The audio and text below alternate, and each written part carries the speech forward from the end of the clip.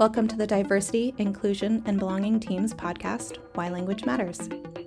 This podcast is meant to explore words, their meaning, and how we can use language to be inclusive.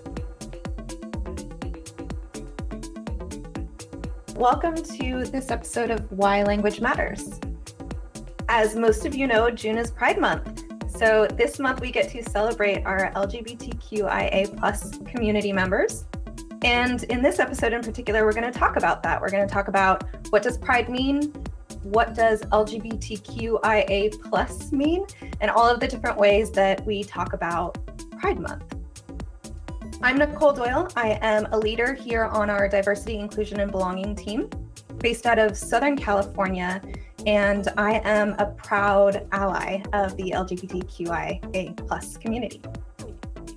My name is Fish Holder. I am a self-support business analyst and the culture and belonging lead for the Pride ERG group at Sunrun. And I use he, they pronouns. I am a proud gay man and genderqueer as well. Hi, folks. I'm Lori Hanover. I'm the VP of Internal Audit here at Sunrun. I've been with the company now close to 4 years.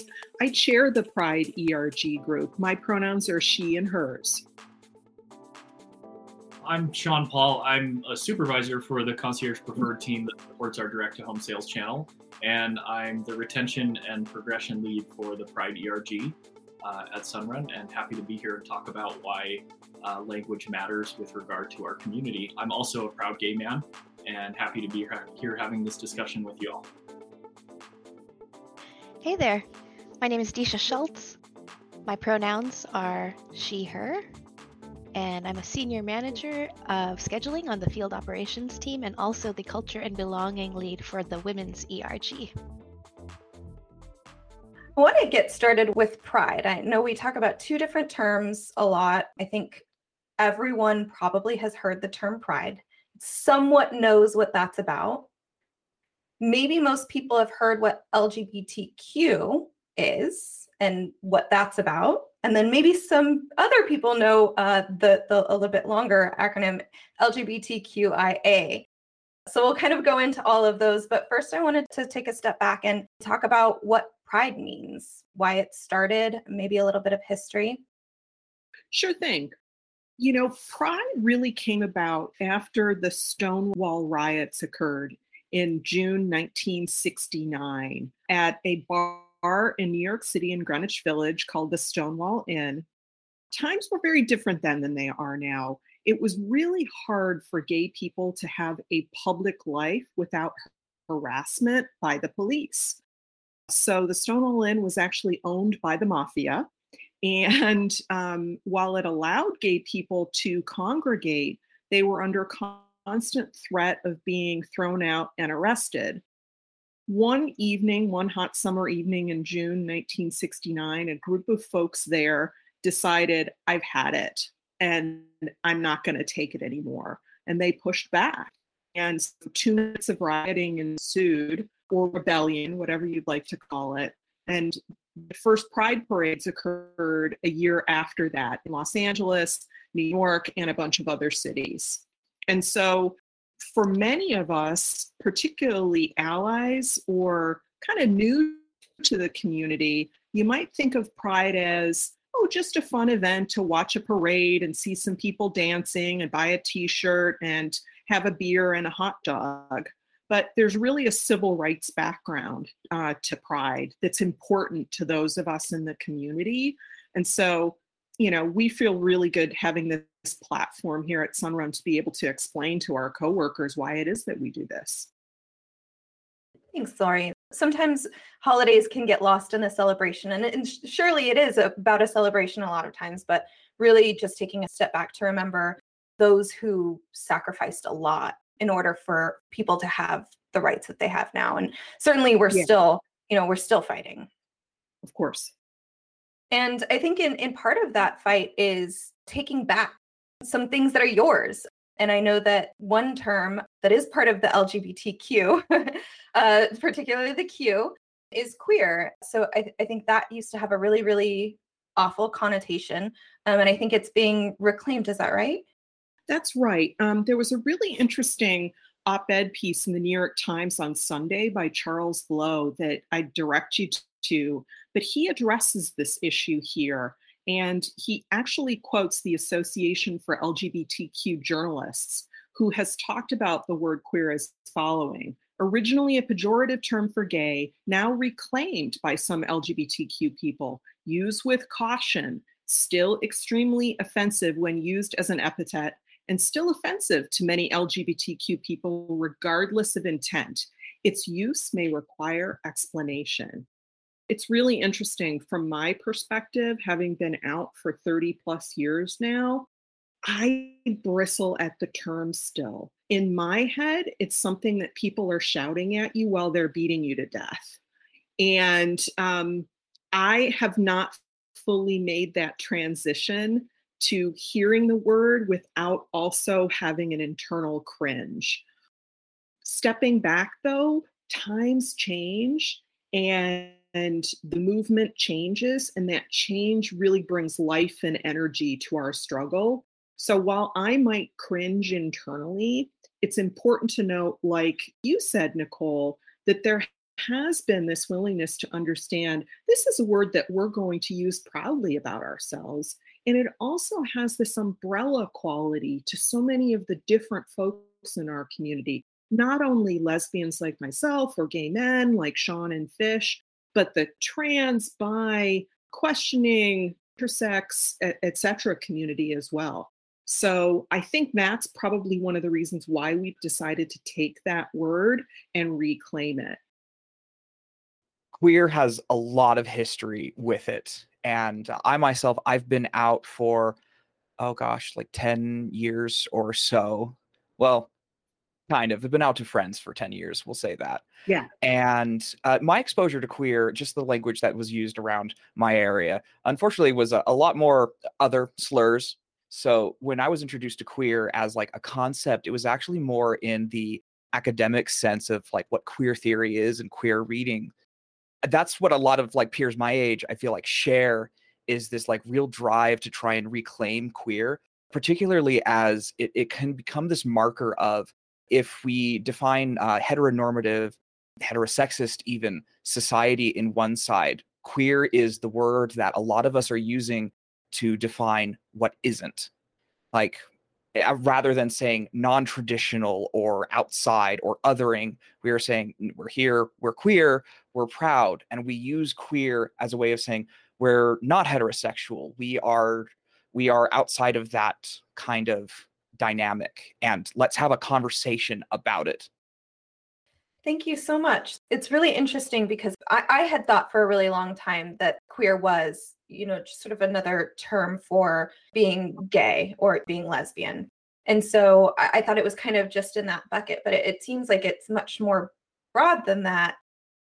Again, queer has a lot of different definitions. So the way that I approach it is, again, a lot more from the academic sense. And when you get into queer theory, it's really kind of fascinating and intricate and broad, in that queer is a self-definition thing.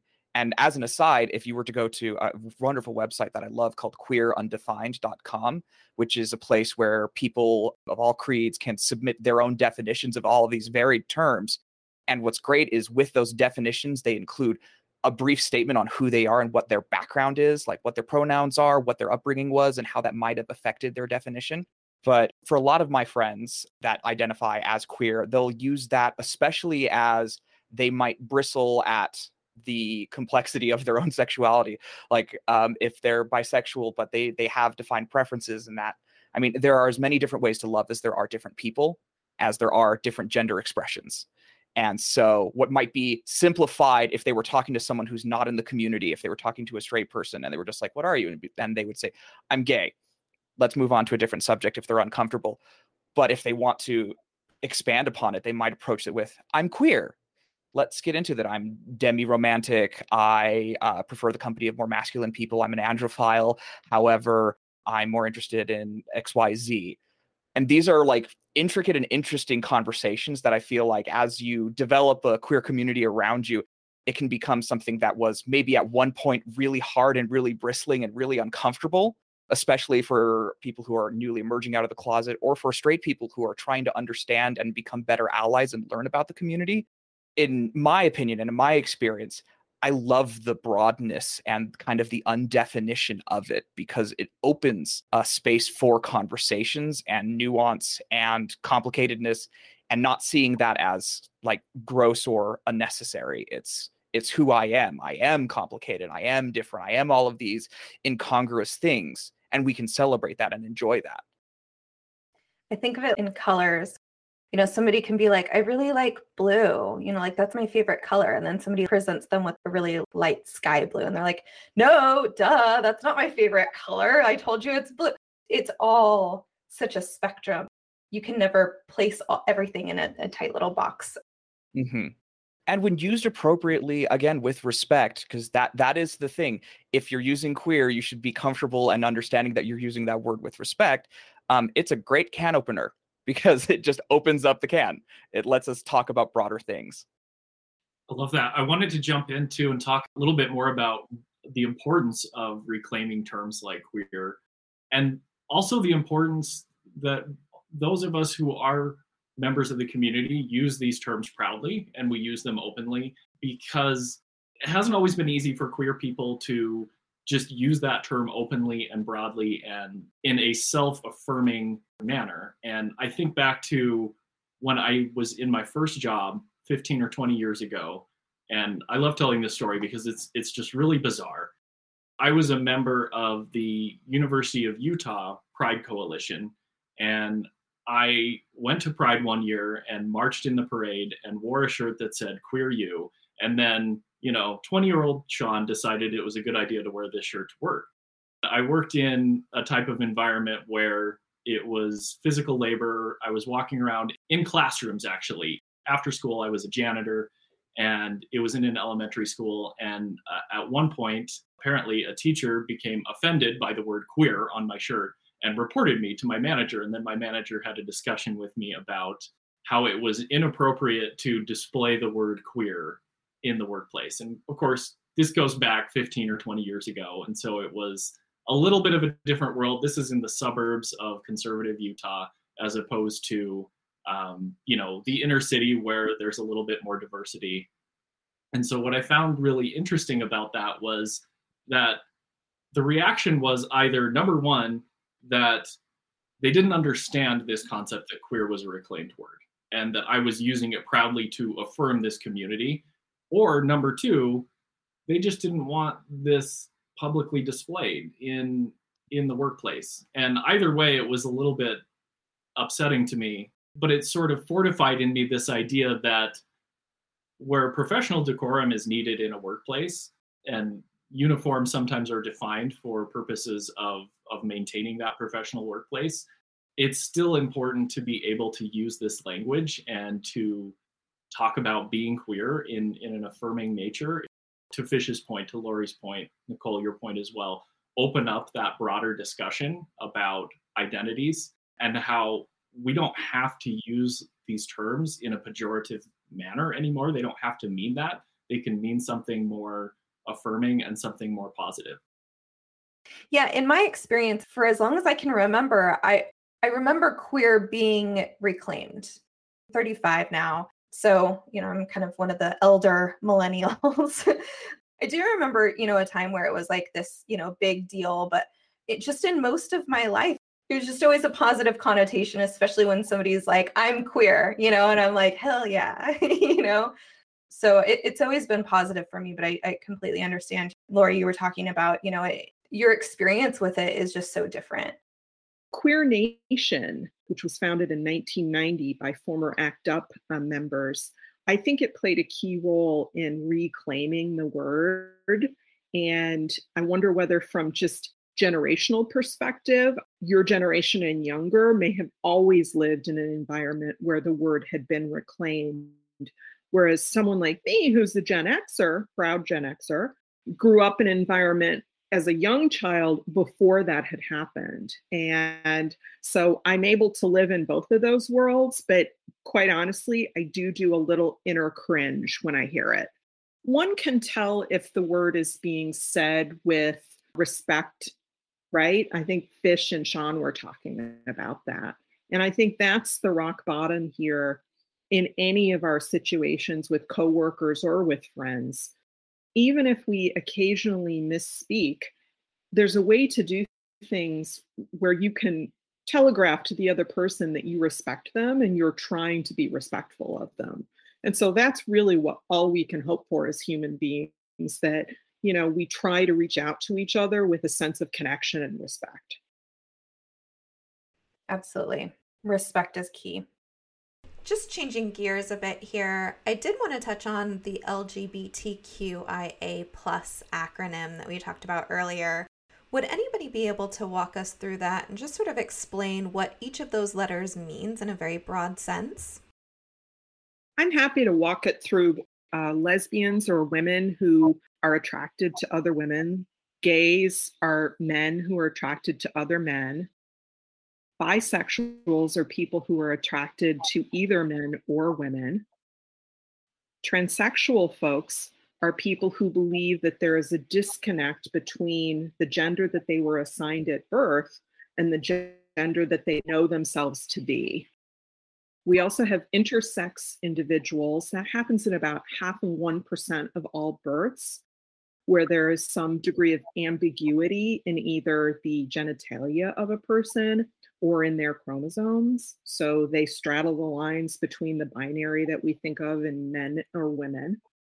In our LGBTQIA flag, we also have asexual folks who seem to have less interest in all of this connecting with others that some of us might. And the A can also stand for ally, which are wonderful people like Nicole and Disha and Hillary who choose to stand with us and learn more about our community and, you know, our friends, neighbors, and coworkers that we really depend on. There was a poor taste joke for a while about the increasing alphabet being added to that LGBTQ acronym as it grew. But I kind of want to emphasize we have space for everyone, and that's why it has kind of grown from LGB to LGBT, LGBTQ, LGBTQIA.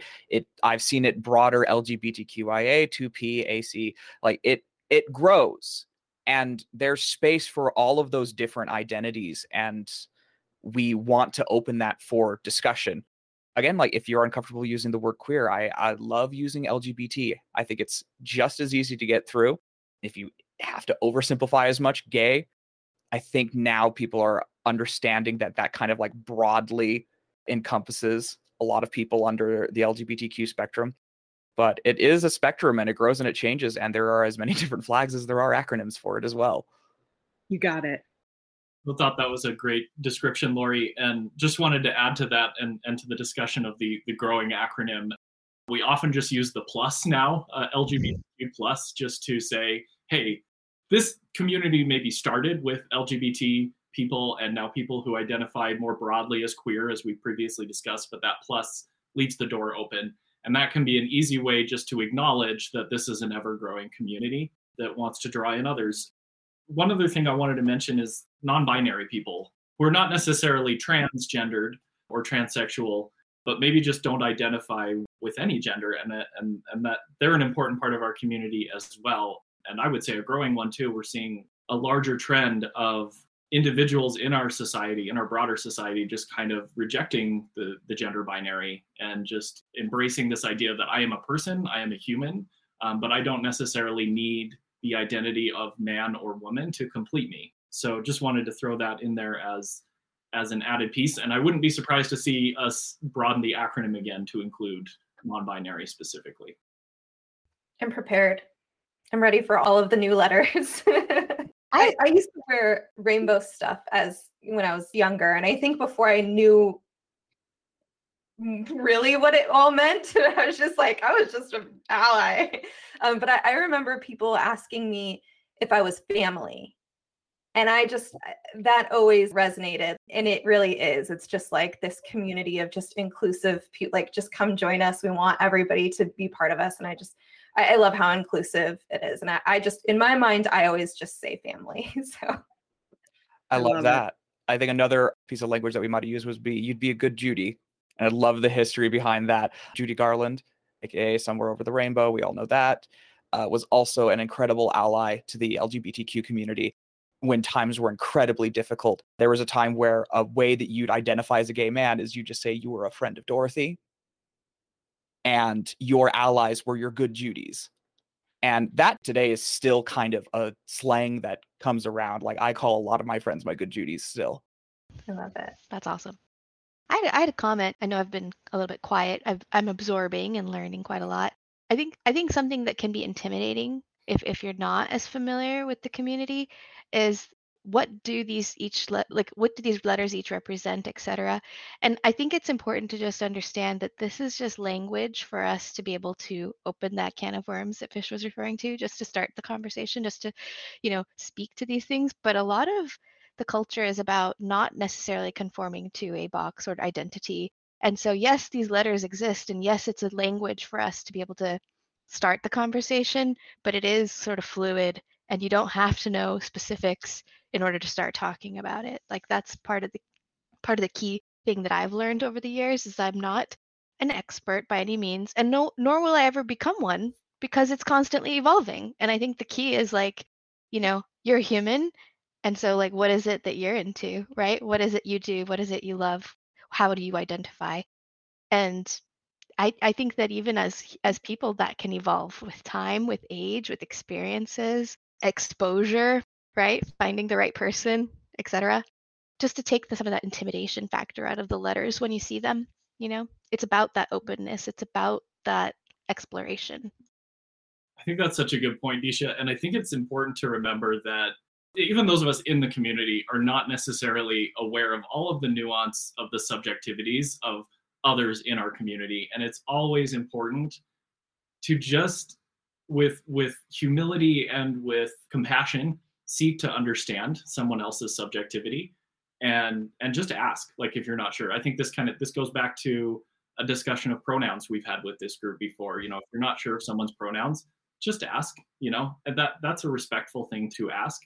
And if you're someone who's kind of from outside of our community and you don't understand what these acronyms are, ask someone in the community, have that frank conversation, open up that door, open up that can of worms to talk about some of those nuances, because I think most of us within the community are eager to have that conversation and to speak with others about what exactly this community is all about and who we all are, and just educate people to understand some of these details a little bit more. I can't help but think how it ties so closely to one of our core values at Sunrun, which is to be curious, right? Be open-minded, Yeah. Explore, ask those questions, be vulnerable when you do. So that's also having the courage, even if you're intimidated by this, okay, fine, I'm gonna open myself up, be a little bit vulnerable, admit I don't know something, and ask. I think this ties into our allyship conversation. How can we as allies be better allies, open up those conversations in a respectful and safe way? I think nowadays we have, better than ever, because every year has been getting better. We have more positive and diverse representation of LGBTQ characters and people to actually kind of pull from. Pose is an absolutely amazing drama series that centers around the ballroom scene, which is another amazing part of queer culture and queer history. I have a very dear friend of mine who has a very strained relationship with her parents, unfortunately, but she's been working really hard to kind of help direct better conversations. And something she had to talk with her mother about is, if you want to understand me, if you want to understand my community and why I'm happy here, you need to learn all of the letters. You need to learn LGBT, and you need to read from those people, from the L's, from the G's, from the B's, from the T's. You need to actually listen to them. And I think we're never in a better spot for that now. There's media, there's movies, there's books for all ages and all demographics.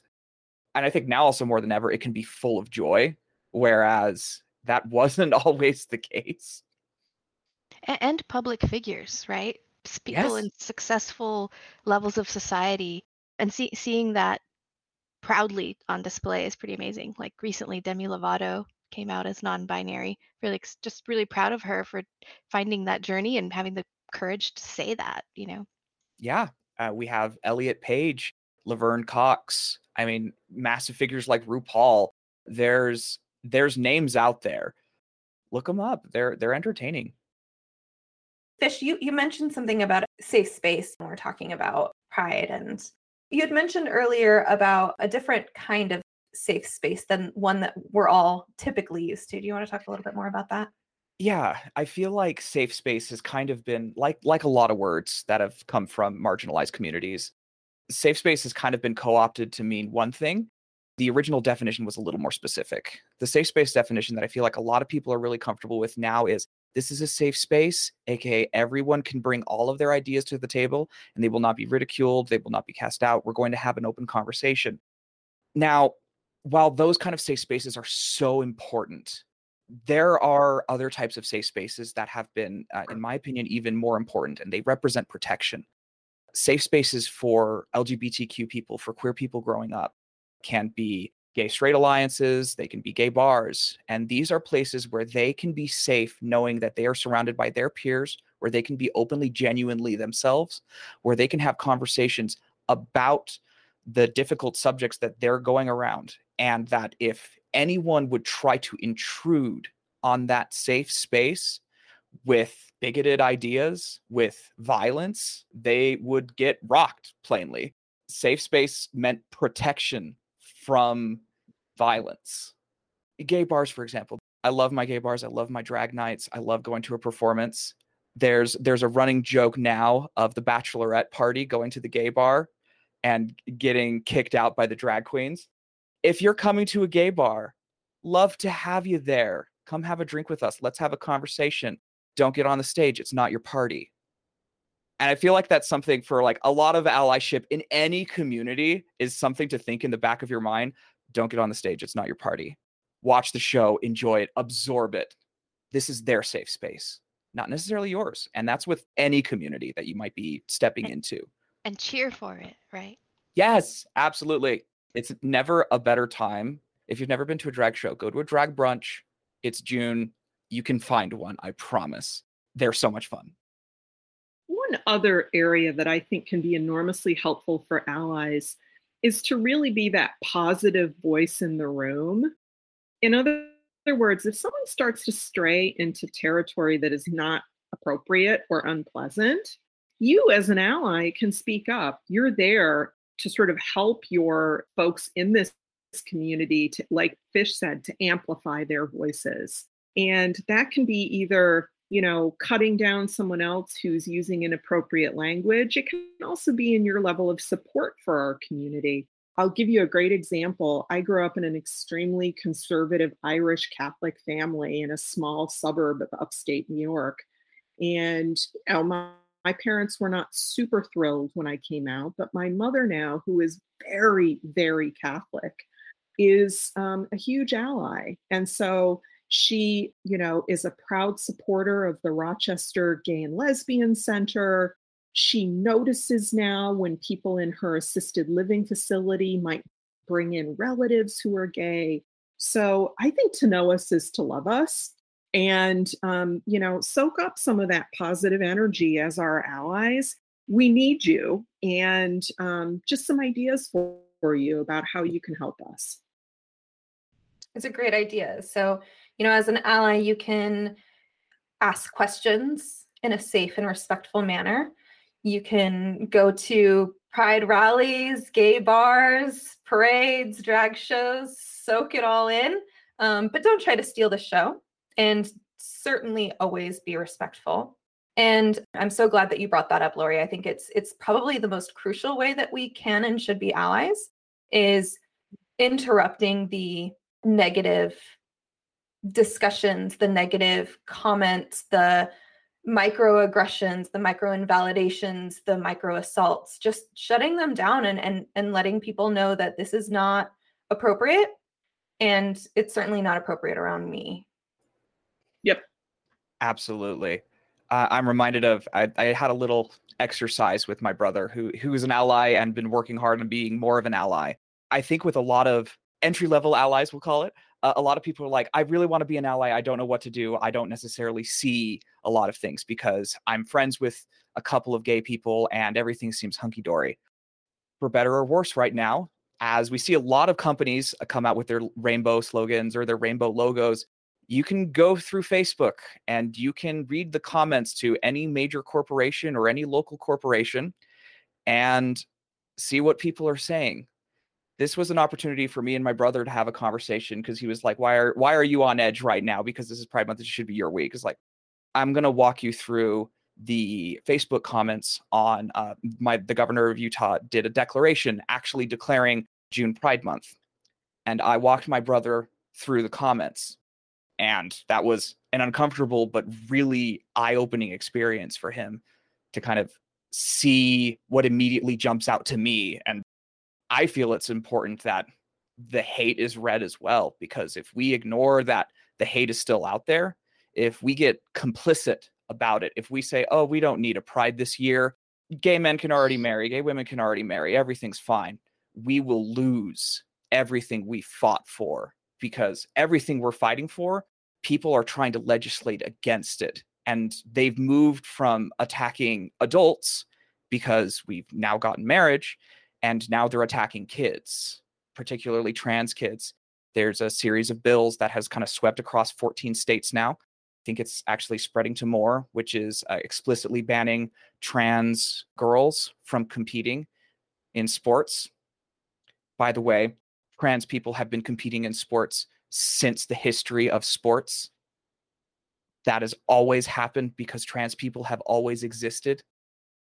And there are continued bathroom bills. There are now bills that are being presented to prevent trans kids from seeking and getting the medical help that they need, which has been proven to prevent deaths, to prevent suicides, to prevent long-term trauma. And people are presenting these bills to make it impossible for doctors to give these kids that access. I hammer on this, but that's because when we see Pride as a party, and it is, I love that it's a party now. I think that's really fun. We run the risk of forgetting that the enemy is out there and they want us gone. Your point, Fish, reminds me that allyship is important both from outside the community and from within. It's important for us to show up as gay and lesbian men and women and bisexuals and anyone who maybe feels like some of their issues have already been addressed and solved to some extent or another, at least for now, because you can always backslide, and support the issues that are important now. To your point, our trans community are the ones who are really under attack right now, more so. And so it's important for us to remember, as those within the community who are more privileged now, I acknowledge, as a gay man, I have more privilege than a lot of my younger trans allies, that we need to support them and we need to show up to Pride events. We need to have conversations like these. We need to create those safe spaces. We need to be politically engaged to support them, because if you're not, then anything can happen and our community could fracture, and we don't want that to happen. So allyship is super important, just across the board. I think that's really well spoken, Sean and Fish. It reminds me, there was an article on Huffington Post the other day talking about a book by Richie Jackson called Gay Like Me, A Father Writes to His Son. And in it, he talks about how important civic engagement is, and that, just like you said, Sean, talks about the fact that we rise and fall, survive and thrive only if we all do. And so that's the value of this large community, where we're all bringing each other along, not sort of stepping off the train if we feel like we've achieved equality. We recognize that everybody in this large tent of ours, everyone has not achieved that. So can't say enough, not only for those in our community, but really thank you to our allies for your support in this struggle. And I think the queer community in general saw an opportunity last year in the summer of 2020 in the wake of the sort of racial reawakening in this country. I'm taking this conversation somewhat intersectional, so I hope that's on track for what we're talking about here. But we saw an opportunity to, reach out to people of color in our nation and say, hey, like, we understand that your struggles are different than ours, but they're related in significant ways. I think that's where we have a chance to broaden this community even more and say, hey, people of color, Black, African Americans, Latinos, those who are struggling with the issues that are facing our country in terms of immigration, in terms of injustice in policing, all of these issues that the communities of color are facing. We'll support you in your efforts, and we invite you to come and join our community and support us too. We're trying to build this broader coalition of allyship, which I think is just beautiful and so in line with what we're trying to achieve. Yeah, I don't have any other words for that, Sean. Then it's beautiful. It is beautiful to see people coming together and fighting for the same cause for human rights. We're all humans. Going back to your point, Fish, a key tenet of a community to me is protecting your most vulnerable. And right now, with the trans community being the most vulnerable, I think it is very, very important for us to protect them, for everybody to. Very well said. I appreciate that. And then, Sean, it just got chills when you were talking. Like it's so true. The Black and brown community, we've been struggling for a long time, as have the, LGBTQ community. And I think, it's just so important for us to work together and to fight together for human rights. It's a common goal. It's the rising tide that's going to lift all boats. And as we talk about vulnerable communities and our allies, that there's one community that I think is really important to talk about, and that's kids and their parents. As we, see more and more of these beautiful figures, these people that are out there, that are out and proud and big part of TV, and we see these rising other characters that are sprouting up, leads in movies. We're getting scripts of trans people, of lesbian, of gay people. Like, kids are going to see that, right? Like, it's around, it's here. We're unboxing the the binaries, and naturally they have curiosity way better than ours. So Disha here, who's another proud ally, is a mother of a child who's very cute and inquisitive, and I'm curious to hear what that experience is like.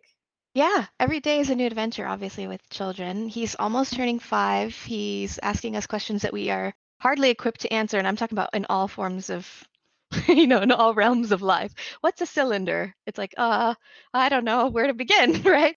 So anyway, he'll ask you stuff all the time, and it's just a matter of what he gets exposed to, what he sees through limited exposure to like TV and stuff, but kids at school, conversations that he might overhear, and conversation he hears from us as parents, right?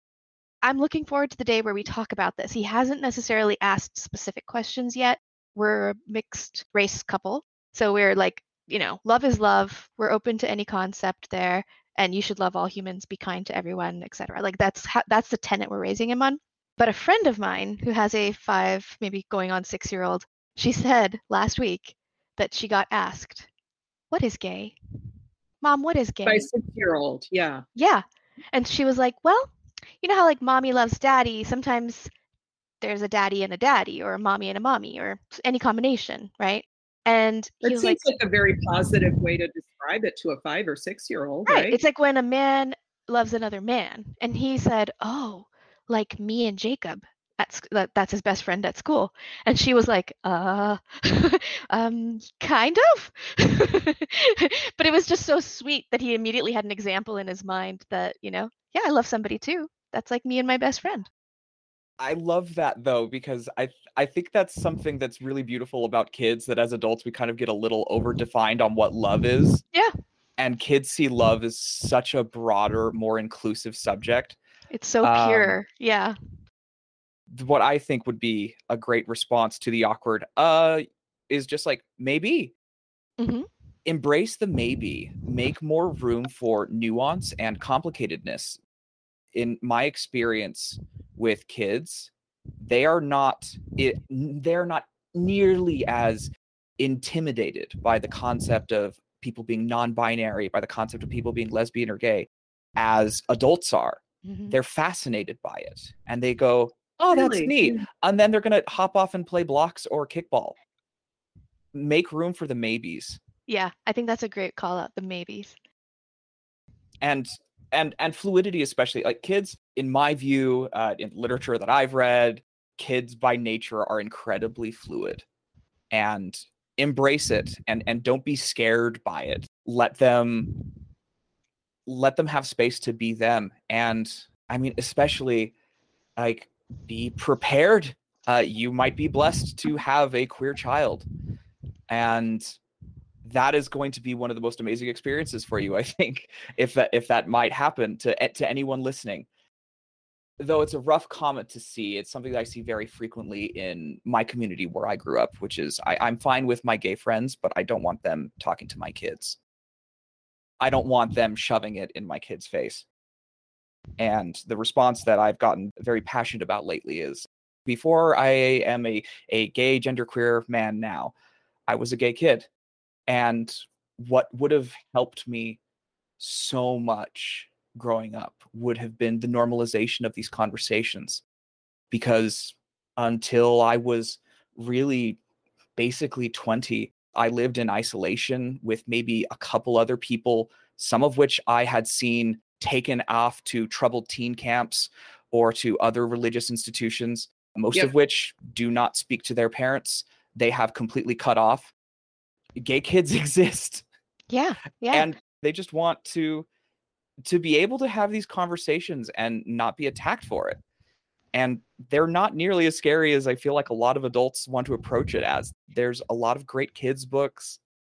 Yeah, I'd like to get into that, but I think the key reason folks get scared or maybe intimidated by this concept, and I'll admit, maybe this is part of me too, right?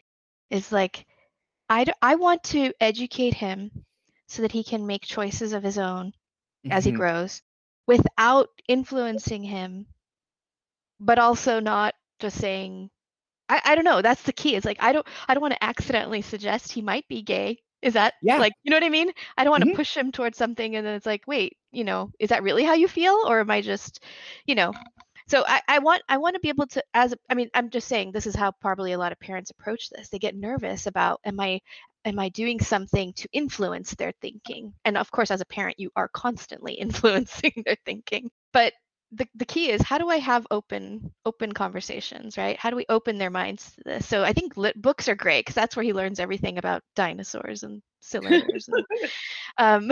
So yeah, I think books are a great place to start. It's so relatable to them if they don't necessarily have anybody in their life, that is queer. My husband's best friend from college is gay. We know this, he sometimes talks about folks he might be dating, but my son has never met a partner, like, oh, meet my partner. So he hasn't been able to conceptualize the idea. So yeah, books is a great place for us to start. I would challenge. Sorry, I'm just going to be that person right now. I'm going to challenge what you said about, I don't want to inadvertently, like suggest that he might be gay or put that on him. Like, I don't want to sway him either way, like allow him to be himself. But the challenge is, don't you think society is already trying to sway him in one way? Like, it's a heavy sway. And like the way that we talk about things, there's so many parents that I know that don't want to broach this subject, right? Because it's complicated and it's messy and they don't quite know how to talk about it. So I can understand that fear, but at the same time, they're still asking their kid, their little girl, like, are there any boys you have a crush on? So you already are having that conversation. Yeah, that's a good point. That's a great point and a great thing for as a parent to acknowledge. We've worked hard. So you can see the influences of society, but at the same time, we've worked hard to make Keanu feel comfortable in his own skin. He grew his hair out really long recently. He just got it cut because it was getting in his eyes and he couldn't play Lego effectively. He loves pink. Pink is one of his favorite colors. We're fine with that. He prefers Minnie Mouse over Mickey. Sure. He thinks Mickey is just Minnie wearing different clothes, which is adorable.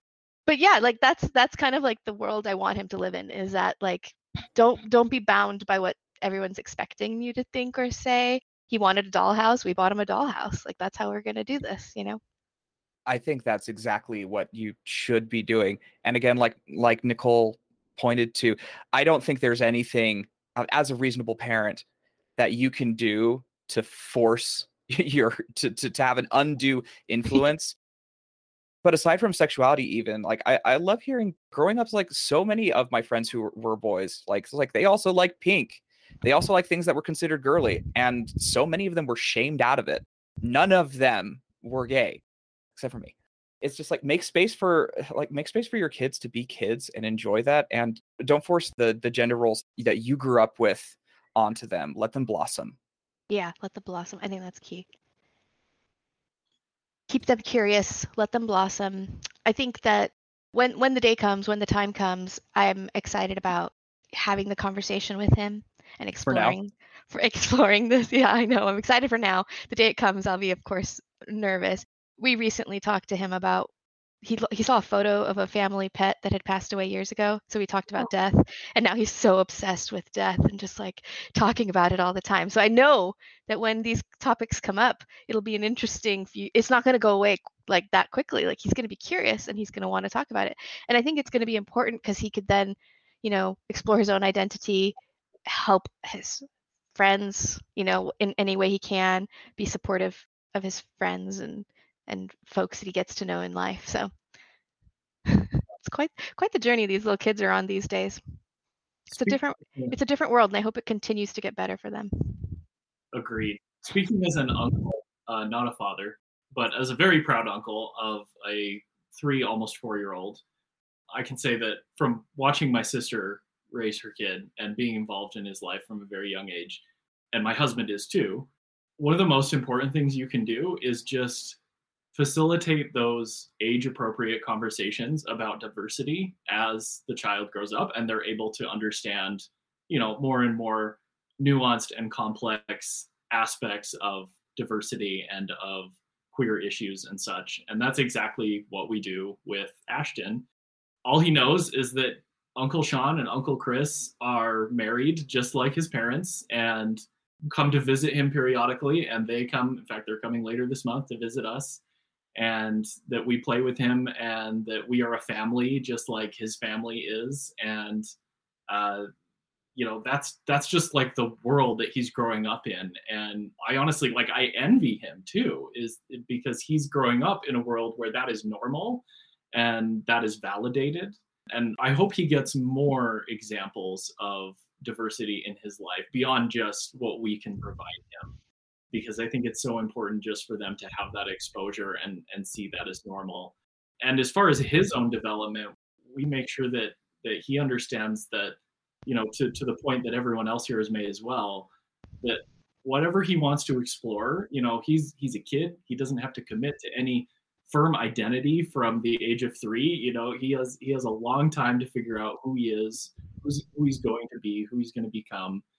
And whatever he chooses, whoever he chooses to love, however he chooses to identify, we will support him and love him as his family. And so that's just kind of the message that we convey. I hope that a lot of parents out there are doing that, are just giving kids the space they need to explore their identities in safe environments and safe spaces and just figure it out for themselves, because that's all we can all do, As parents, you do not have to be the monolith and the sole researcher and the sole support for all of this. Reach out, look at your local LGBTQ organization. I guarantee you there's one in a major city near you. And I also guarantee you that they have support groups for parents of gay kids. And I guarantee you, if you are raising kids and you just want to enter into those conversations as, I want to make sure that my kid grows up being in a more accepting world than I grew up in, you will be welcome in those conversations. That's such great advice. Thank you all for being here. Great conversation, and really just, hope we got some information out there to help some people. Thanks so much.